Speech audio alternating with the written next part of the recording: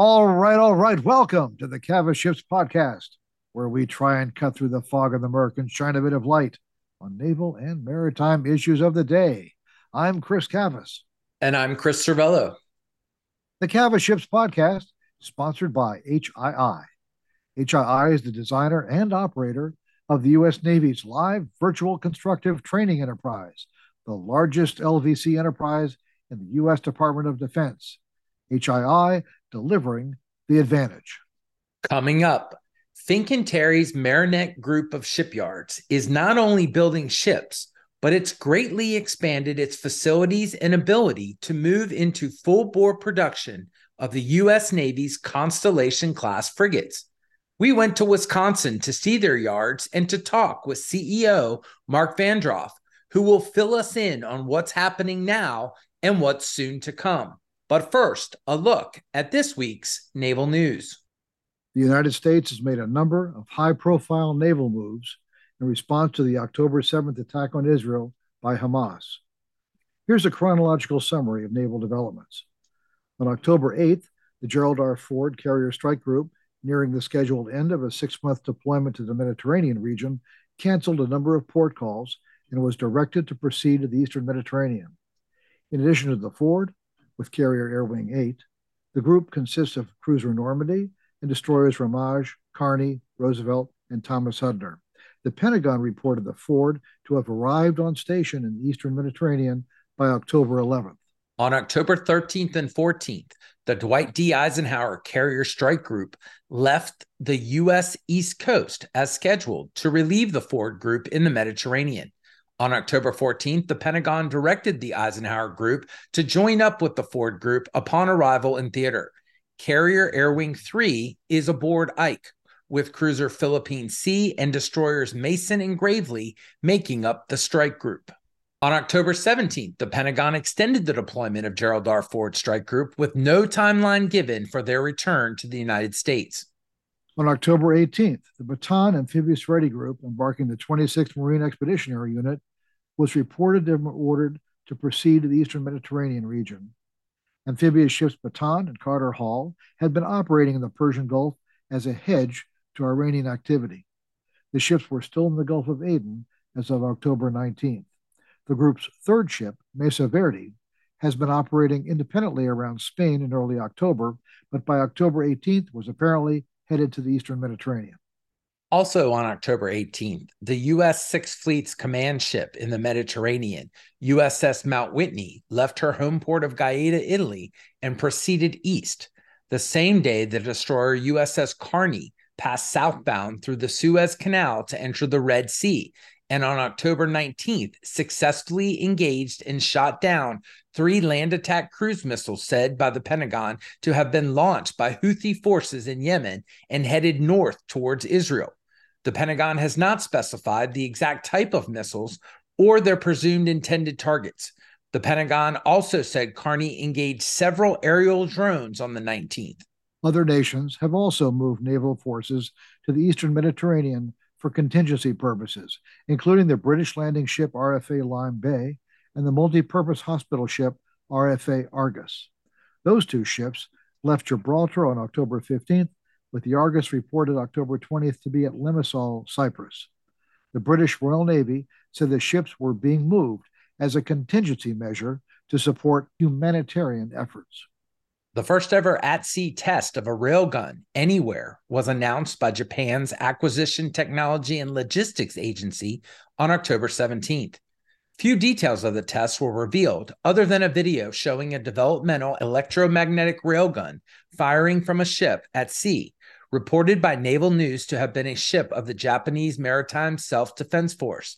An ATLA spokesperson told Naval News the agency believes it achieved the desired results from the test, including compatibility with the ship and obtaining data on the effects of firing such a weapon at sea. The 4-ship unmanned surface vessel group, being operated by the U.S. Navy in the Western Pacific, was operating off Australia's northeast coast in mid-October. The USVs Mariner, Ranger, Seahawk, and Sea Hunter, supported by the littoral combat ship USS Oakland, LCS-24, and the chartered crew boat Rebecca C., left Townsville, Australia on October 19th. The group was most recently in Japan, operating with U.S. and Japanese warships. The Indian Navy accepted the delivery October 20th of INS Imphal, the third Project 15B destroyer built by Mazagon Dock shipbuilders in Mumbai. The building time for the advanced warship was about 6.5 years, the shortest time yet for a destroyer designed and built in India. One more Project 15B destroyer, the Surat, is under construction at Mazagon Dock. In new ship news, the Coast Guard fast response cutter William Sparling, WPC 1154, was commissioned October 29th at Newcastle, New Hampshire, as the fifth new FRC to be based at Boston, Massachusetts. And HII's Ingalls Shipbuilding on October 13th delivered the National Security Cutter Calhoun, WMSL 759, to the U.S. Coast Guard. The 10th National Security Cutter will be commissioned in 2024 at its home port of Charleston, South Carolina, where the Calhoun will join 3 sister ships. The 11th and last National Security Cutter, Freedman, remains under construction at Ingalls. And that's a look at just some of this week's naval news. We're at Fincantieri Marinette Marine, and joining us today is the Chief Executive Officer of Fincantieri Marinette Marine, Mark Vandroff. Mark, we've known each other for a while. Nice to be up here and visiting. Thank you for coming and visiting us, Chris. It's always a pleasure to see you. Well, I tell you, it's a real pleasure to be here, and this is what's really been an eye-opener for me on this trip is visiting your 3 facilities up here. So you're part of what's characterized as the Fincantieri Marinette Marine Group. Marine Group. Sorry, I have to spit it out right. Fincantieri Marine Group, which is really 3 yards, 3 facilities. There's Bay Shipbuilding, Fincantieri Bay Shipbuilding in Sturgeon Bay, Wisconsin, which is across Green Bay from where we are at the moment. There's Ace Marine, which is in the heart of Green Bay, Wisconsin itself, and then this is the main yard up here at Marinette, Wisconsin, right on the border with the Upper Peninsula of Michigan. And I mean, it's been very impressive seeing all the yards, all the facilities. I have to admit, they're bigger than I expected to be. I'd never been to Bay Shipbuilding before. That was very impressive. There are 2 new enormous erection buildings over there that are quite impressive, and then there's of course Ace Marine, which specializes in aluminum production. Mm-hmm. All of these things, all these entities are going to take part, already are taking part, in the frigate program, which you are the prime contractor for. Yes. But you're not just that's not the only thing that's happening up here. You're building 3 different classes of ships in this shipyard. You're finishing up a littoral combat ship for the U.S. Navy.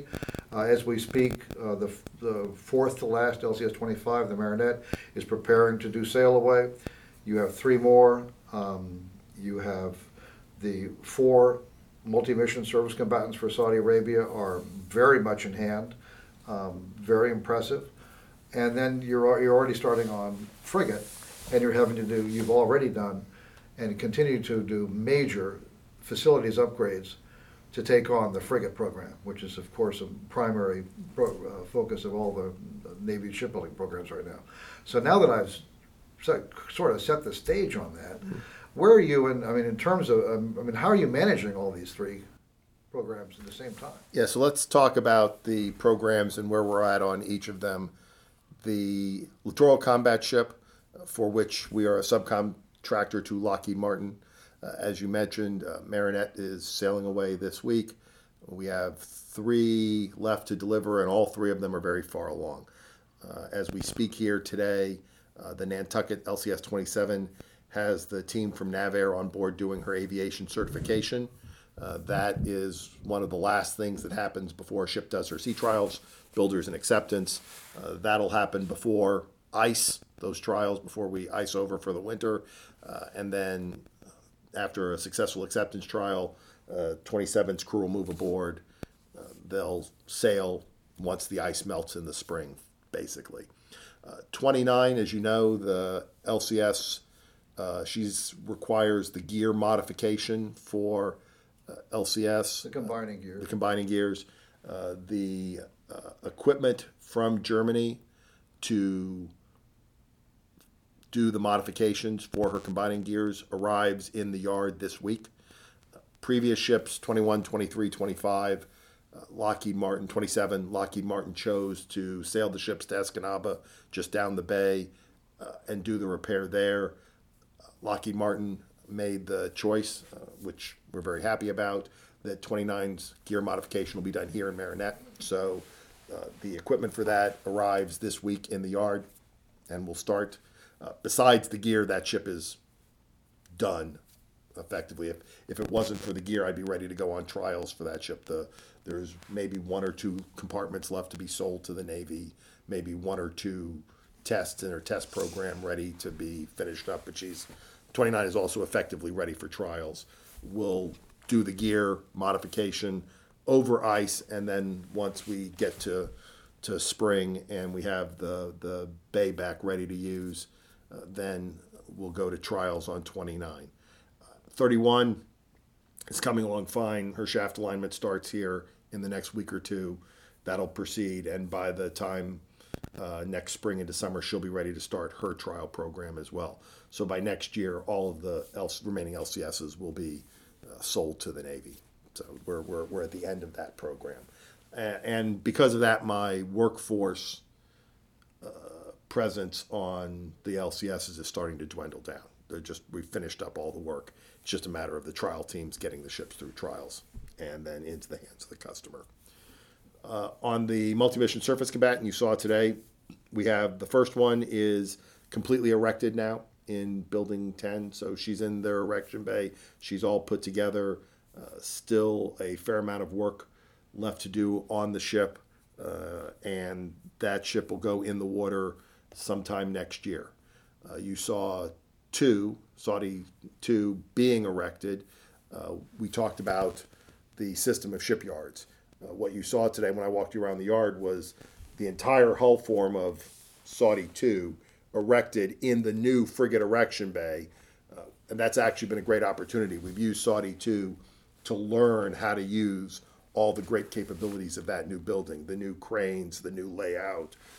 So we'll be better positioned to use that ship use that facility to erect the frigate once we go to start erecting DDG 62.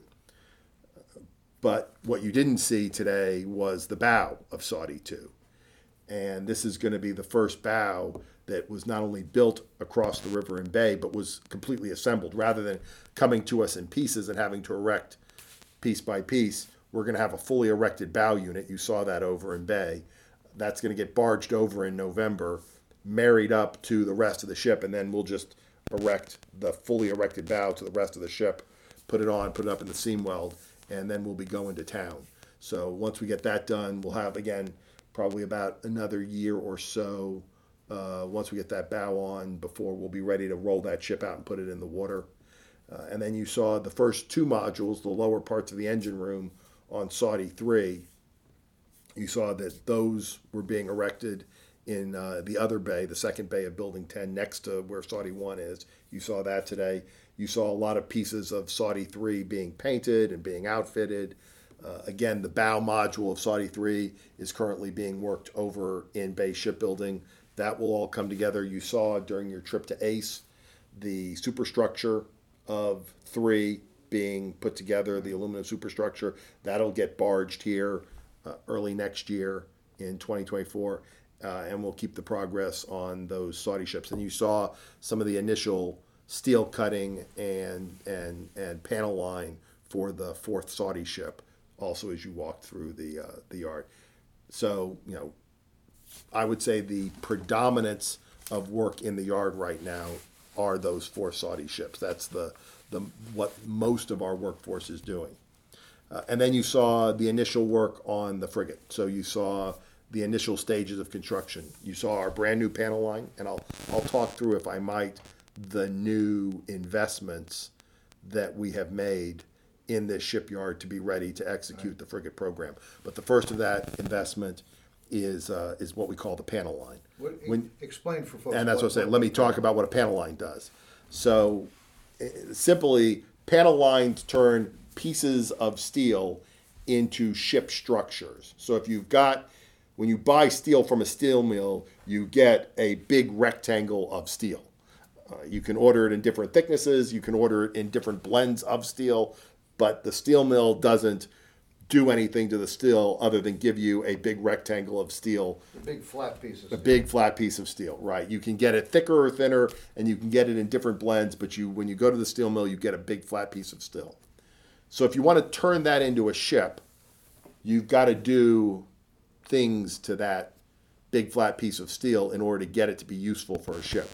One thing is sometimes you need something that is longer or wider than the big rectangle of steel that you get from the steel mill, because they have a standard size. So you have to weld two or more of them together.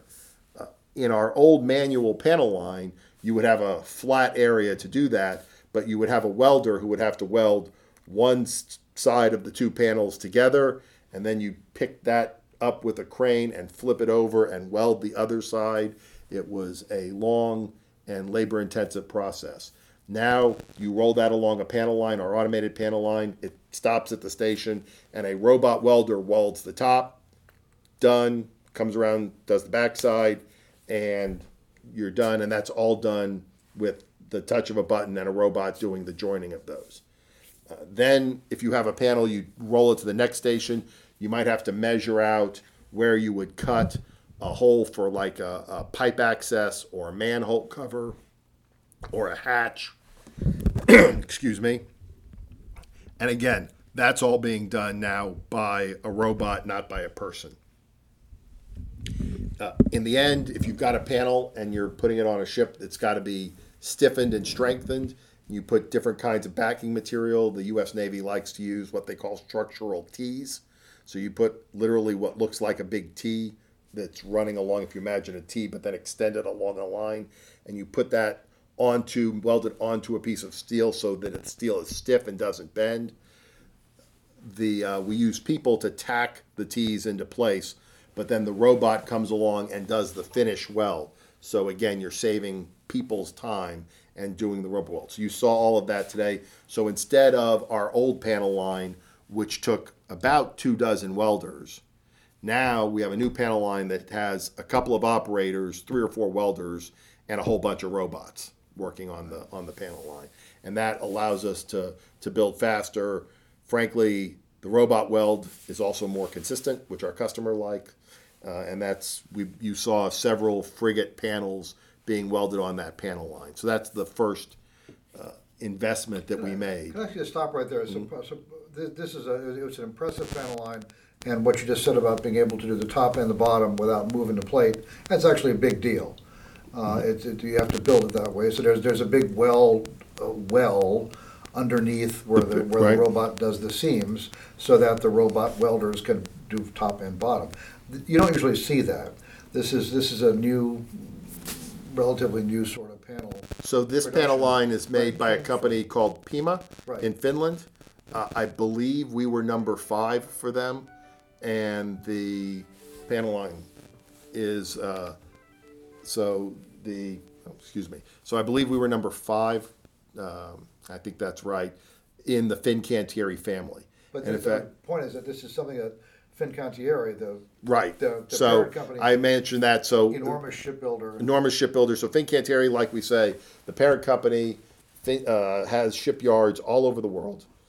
And one of the things when I talk about the company worldwide is every day on nearly every continent, about 100,000 people will walk through the gates of a Fincantieri-owned yard to build ships for their customers, whether that's a cruise ship or a naval vessel or a Coast Guard vessel or a ship that supports the oil and gas industry or a ship that supports offshore wind, which is a growing industry, a ship that supports laying of ocean cables, all of those ships in various Fincantieri-owned or partnered yards all over the world, in Asia, in Europe, in South America, in North America here in Wisconsin. Fincantieri is building those ships. The panel line that we have here and the panel line in the yard on the Adriatic Sea, Megara, which is close to Venice. Megara builds cruise ships. She's just delivered a beautiful cruise ship to Norwegian Cruise Line that I got to see this summer. I was over for some meetings with my colleagues, and I took a day trip to tour the yard in Megara, and they were building the next big cruise ship for Cunard, the British cruise ship company, and it was very impressive. The panel line that they have looked exactly like our panel line, just supersized. So the panels on a cruise ship, because it's so much bigger than a frigate, are larger. So it was the same panel line, twice as wide, and you saw like double the number of robot welding stations across that. But it was just a scaled up version of what we have here. And so our ability to take full advantage of the technology that something like an automated panel line holds is enhanced because we've been able to discuss with our Italian colleagues how to choose the right technology, how to get the most out of it, and that's been very helpful. We've sent some folks over to Megara to learn from them. They've sent some folks over here to help us. But yeah, that panel line is at the cutting edge of shipbuilding technology in the world today. So you had a new panel line here just for the frigate. Mm-hmm. This is because of the frigate program. You already had a pretty good panel line here in operation. We had a perfectly adequate manual panel line for LCS, and so this is a serious upgrade. You have a new paint and yeah. blast. Let me walk through, if I may, the different capital investments. So besides the panel line, the second one was a new blast and paint facility. The blast and paint facility we have here for LCS is world class, and I showed you all the different things we do in blast and paint to make sure that we're able to do that in as environmentally friendly a manner as possible. But there are parts of the frigate that are too tall to fit in the current blast and paint bays. So we built additional taller bays by repurposing an existing building. And I showed you that construction is just now coming and complete, so we'll be able to do the entire frigate with that blast and paint bay. The third big investment we have made, and you saw that we're just finishing up on that, is the ship lift. So previously with LCS, we put ships in the water via side launch. A side launch is perhaps the most primitive way to put a ship in the water. Side launching of ships dates back to Roman times and possibly before that. So it's still a perfectly time-tested and adequate way to put a ship in the water, but it's really not an optimal way. And for a ship of the size and complexity of the frigate, it would not have been an acceptable way to put the frigate in the water. So with the ship lift, we've got a ship lift is a little bit like a floating dry dock without the tanks. You've got a transfer platform that's suspended on cables with a series of winches. And what you can do is drive your ship onto the platform. We use these big trolley system made by the Fagioli company that can trolley around large things like sections of ship, or if you hook up enough trolleys together, you can trolley an entire ship around the yard. That can go onto the ship lift. It goes onto the transfer platform. You put the ship into its cradle. You roll the Fagiolis off the transfer platform, and then you just lower the winches, and the ship goes down on the platform. And when you lower it down low enough, the ship floats free, and then the tugs can go grab the ship from the platform and take it to whatever pier you're going to put it on. And you can reverse the process and pick a ship up for maintenance using a ship lift. There's currently a ship lift of pretty similar design and size to this one that the Australians use in Adelaide for the air warfare destroyer. So we have a good analog for that. And you saw we are nearly done with that ship lift. It'll be operational by the end of the year. Then the last capital improvement project for the frigate here in Marinette was the frigate erection bay. So it's cold here in Marinette, especially in the wintertime. It's good to build ships indoors. You saw the LCS and the MMSC. We had an existing erection bay where we could put two LCS size ships or LCS MMSC size ships next to each other and put all of the modules together, weld them together, as we say, erect the ship, and then do as much testing and outfitting inside in climate controlled area before we put the ship outside and into the water. You really don't in Wisconsin want to be doing a lot of outside building like you could in a more climate-friendly environment. Building 10 is excellent at putting the LCS and the MMSC together, but the downside of that is that it's just not big enough for a Constellation class frigate. So we built a new erection bay. You saw that. We've got 2 bays so we can put a frigate in one side, frigate in the other. This is a 200-meter long building. It's 145 feet tall, if I remember that correctly. 300-ton cranes on each bay. And we started the erection of the second Saudi frigate in one of the bays just so we could learn how to use the building to its maximum capacity before we started using it on the first frigate. And then you saw some frigate work also going on in the other bay. And in fact, I pointed out to you that we were actually marking out, you saw it today, they were marking out on the floor where all the different pieces of the frigate will eventually go to have it all measured out per the ship's drawing plan onto the floor of the bay there. So the construction, even though the final design isn't totally approved, still have a little bit on the frigate. We still have a little bit left to go. So when you talk about a ship, you have a functional design and a detailed design.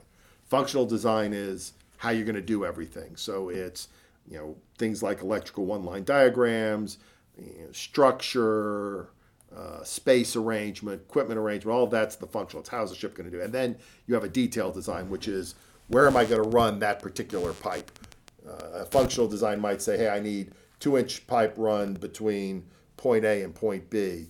But a detailed design is, okay, where is that pipe actually going to go? Where is it going to penetrate the bulkhead? Same for cable, same for all of that. Both those products are nearing completion. We have a little bit of functional design because the Navy has to approve all of our functional design products. And the Navy has approved now most of the functional design products for the frigate. There are still some amount of products where we have drafted and submitted, and the Navy is either still reviewing or they have given us back comments requiring resolution, and we've got a plan to resolve all of those. My original plan was to have that functional design done before the end of the year, before 2023 ended. I think I'll get close, but not all the way there. We'll probably have a few functional products that will still get done in the first quarter of next year. And my estimate is by the first quarter of next year, we'll be all the way done with detailed design. We kind of design as we build, so the detailed design finishes out bottom to top. The lower parts of the ship, the detailed design is done, but the upper parts, in a lot of cases, we have structure that's done, but we're not all the way done with the electrical or all the way done with the piping. In some cases, since we're done with the structure, we might start on the structure and then do the pipe, start working and install piping once the piping's already done. But that's, again, should be finishing up, I'd say, like first quarter of next year. So, indeed, I saw today significant portions of the frigate with the future USS Constellation, FFG 62, have already been fabricated and are like the lower part of the engine room, midsection of the hull. This is already under construction. You're going to be building this ship in a bit different way than I think people have seen traditionally in the United States, because of the ship lift and because you're indoors. So you're going to do a lot of construction, a lot of fitting out of the ship in these erection bays. Erection meaning you take these big modules, put them all together, weld them all together, and the ship takes shape. It starts to look like a real ship, but inside this great big huge building. By the time it rolls out of the building, it's going to be, as I think you said, something like between 85 and 90% done. That's kind of amazing, and it rolls out on a series of rollers. You're going to drive it around the yard, move it over to the ship lift, drive it onto the ship lift, which then lowers the boat into the water. Very, very nice, gently way right of launching a ship, no damage. I think one of the greatest stresses in the life of any ship is that darn berthing process. When you launch a ship, even if the old sideways inclined launch would come down, there's a big stressor, particularly with a longer ship, as part of the ship comes afloat, the other part is still on shore. You're bending the ship in a way it's never going to be bent again, hopefully. sideways launch, fairly big slam on one side of the boat. Not always the most gentle of things. This is the opposite, and because you've got this big facility, you're going to have the ship's going to be almost complete, 90% by the time anybody even sees it. So the one thing that we will not be able to do inside the building will be any kind of radiating antennas. So comms and radars, just because you would have an electromagnetic hazard if you energized any of those components inside an enclosed building like that. But you're right, we can do a tremendous amount of not just construction, but testing. Things like lube oil systems and water systems and electrical connectivity, all of that will be done inside the building before we roll that out onto the ship lift and put it in the water. So the goal is absolutely to do as much as possible in the building. The building is climate controlled. It's a much more controlled, efficient environment to do work than a ship that's already launched. On the LCS, the way we have built them, we were limited because we side launched in how much we could complete in the building, because there were certain equipment you wouldn't load out because you didn't want them to go through the trauma of the side launch. And there were certain alignments you just couldn't do because they would have to be redone once you side launched. There's a lot less of that for the frigate. More of it will be able to be done inside the building. Like I said, the one area where there will be more extensive waterfront testing will be the combat system testing, because any of your radiating elements, you're going to have to do that outside the building from a safety perspective. So right now,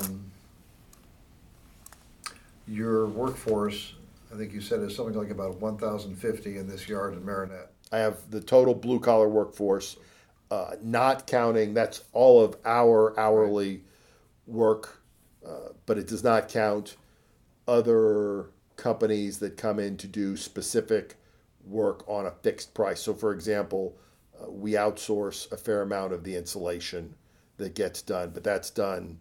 Separate company comes in, does a set amount of insulation for a fixed price, and then goes on to their next job. Which is true everywhere. Which is true. Other shipyards use that too. So, but our core workforce, our workforce of our hourly employees, plus contract labor that's paid on an hourly basis, and therefore functions like our employees, is just over 1,000, about 1,050 right now. So you're in a period of transition, and of course, just about any shipyard always is transitioning from something to something else.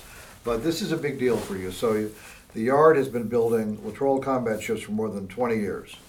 That is about to end, theoretically, by the end of 2024. The last LCS, Cleveland will leave next year. LCS 31 will do sail away, and you'll be done with LCS at Marinette. Those people become available. You're working on the 4 Saudi frigates. That's a certain amount of workforce, but you're also going to ramp up frigate production. So there are already several that are under order, under contract. That's going to continue.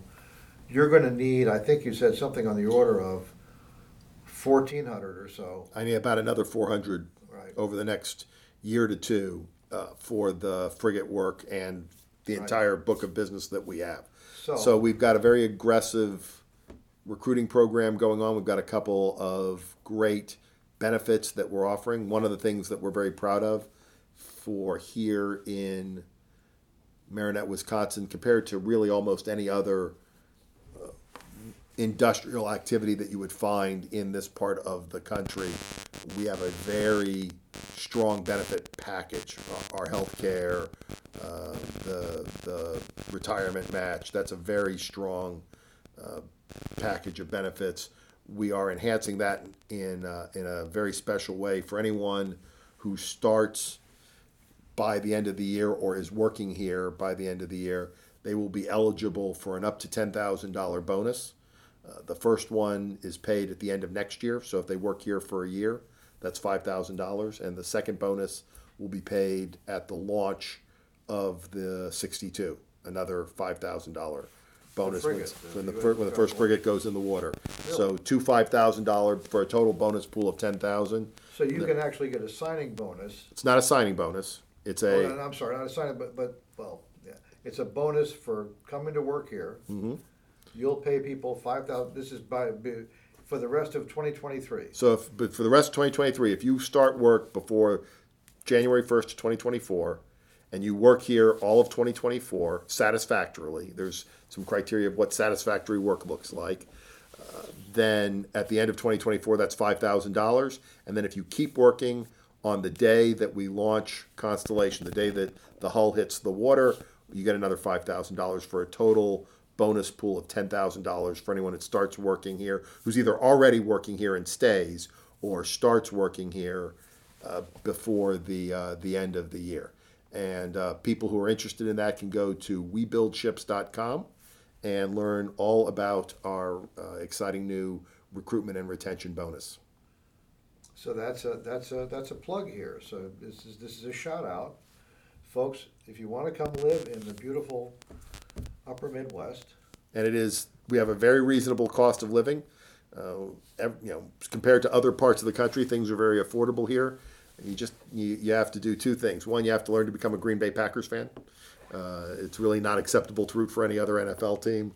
And then during the months of January, February, into March, you got to own a really good winter coat because it will get cold here. There's a lot of great winter outdoor activities. People get into ice fishing. People get into to snowmobiling out in the countryside. But you do have to learn to either like or at the very least tolerate the cold weather, because we do have quite the winter here, which is why we build our ships inside. Because in order to be productive during those months, we really couldn't be productive with if we were building those ships, doing a lot of work outside. But working inside, it's climate controlled. It's not a problem. The lifestyle of living in Wisconsin and the Upper Peninsula of Michigan can be very attractive to a lot of people, and so it's great. It's a small town living, but it's a very economical and potentially high quality of life. So we're recruiting the folks who live here, but we're also interested in folks coming here, and we do have relocation programs. Again, all of that is at webuildships.com. Okay, and can talk a bit, but before we leave the whole workforce issue. Retention is a major issue. Mm-hmm.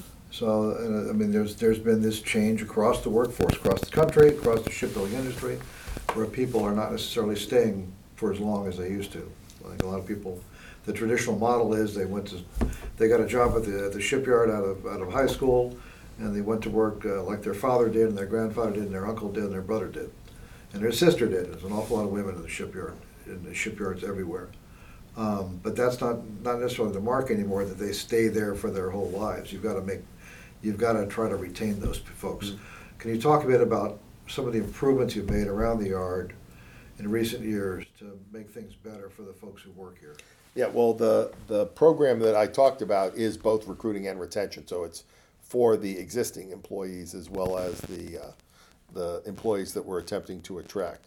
We do have a lot of multi-generational shipbuilders here. There are folks here on staff whose father and grandfather, and now more frequently mother, worked here in the shipyard. You notice that we have quite a lot of women working here, and even in the trades we have a fair number of women in the trades. So it's not just men; it's men and women that they're we're in every job. and they're in every job.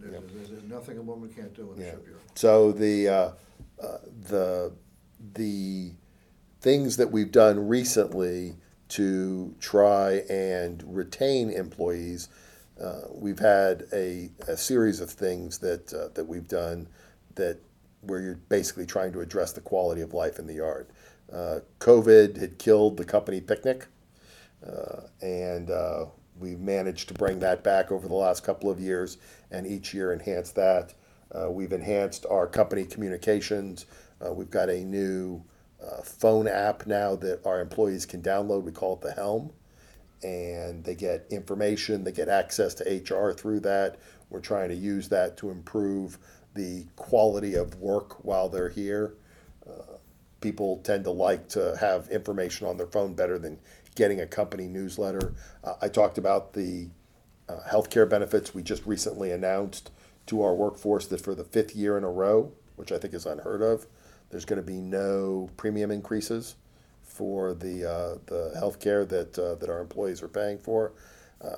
We've done our employee ambassador program, so we now select outstanding employees and put them through a program of both leadership training and also we put them through, allowing them to talk to their peers and networks in the community about what's going on at Marinette Marine and what the opportunities are at Marinette Marine.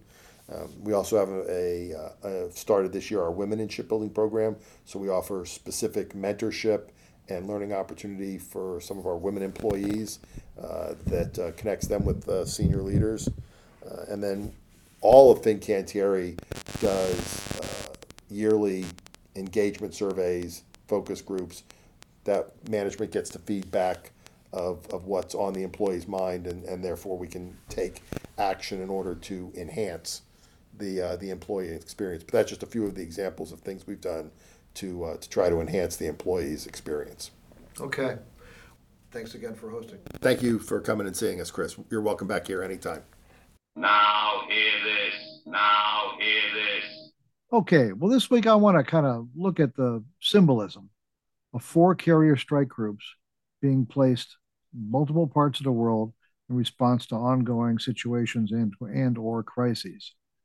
As we've talked about at the top, the carrier the Gerald R. Ford strike group, which is already on deployment in the Mediterranean, on station, was available for contingencies, ready for whatever happens. The U.S. moved it quickly to the Eastern Mediterranean for contingency purposes, for whatever comes up, to stand by. But the entire world has taken notice of that. The leadership of the United States has been citing that presence routinely, and that's being repeated by foreign leaders, by foreign media, and the symbolism of the carrier reflects the country's interest and its commitment. The Dwight D. Eisenhower deploys routinely, ready to relieve the Ford right away. It's going to join up with the Ford. Media is all over this. And in the Pacific, of course, Ronald Reagan was already on deployment in the Western Pacific, and the Carl Vinson deployed a week or so ago to go out and relieve the Reagan. 4 carrier strike groups at sea with air wings at the same time is a really impressive accomplishment. No other Navy can come close by far. And the Chinese, this is an area where they can really only sit back and watch and dream one day. They're aiming for it, but they're a long way from this. But this, where are the carriers? Is one of the classic, cliches in times of crisis. And clearly the world is focused on that, along with the tragedy of the ongoing war in Israel and Gaza. But, Chris, I mean, you and I think about presence all the time. Presence matters. Numbers matter. You have to be there. And few things state the national intent more than an aircraft carrier in times like this, in military times. You can't do it with an army. Armies stay home. Air Force, you can put them out there. They're flying, but they tend to, as they say in the Air Force, fly high. People can't really see them. They're really out of sight. The ships, however, really send a statement. And once again, it's sort of the mission of the Navy in peace, in war, and what's in between is always out there. And right now this is very much an in-between period. How does this strike you? Well, this is exactly why you want a strong and capable Navy. It's why you want that Navy deployed around the globe so that they can answer the call when the balloon goes up or the bell goes off, whatever your favorite analogy is. But I mean, look, those of us that have been around the Navy, either in it or covering it or advocating for it, I mean, this is no surprise to us. In fact, when reports out of Congress or reports out of OSD or other think tanks question the value of presence, I mean, this is exactly what navalists hold up. That these are the exact conditions in which navalists hold up as to why you need the Navy that we've been arguing for. Now, I mean, you can argue, do you have 355 or do you have this number or that number? But specific numbers aside, you need a Navy that can be out there ready to respond on a moment's notice. And I would say, you know, not just to the potential for kinetic operations, but this was a busy week worldwide. The Chinese and Russian President Vladimir Putin, you know, participated in a Belt and Road conference, in which the main message was that U.S. and Western power is on the decline, and that, you know, when these Belt and Road countries would need the U.S. and the West, that they won't be there.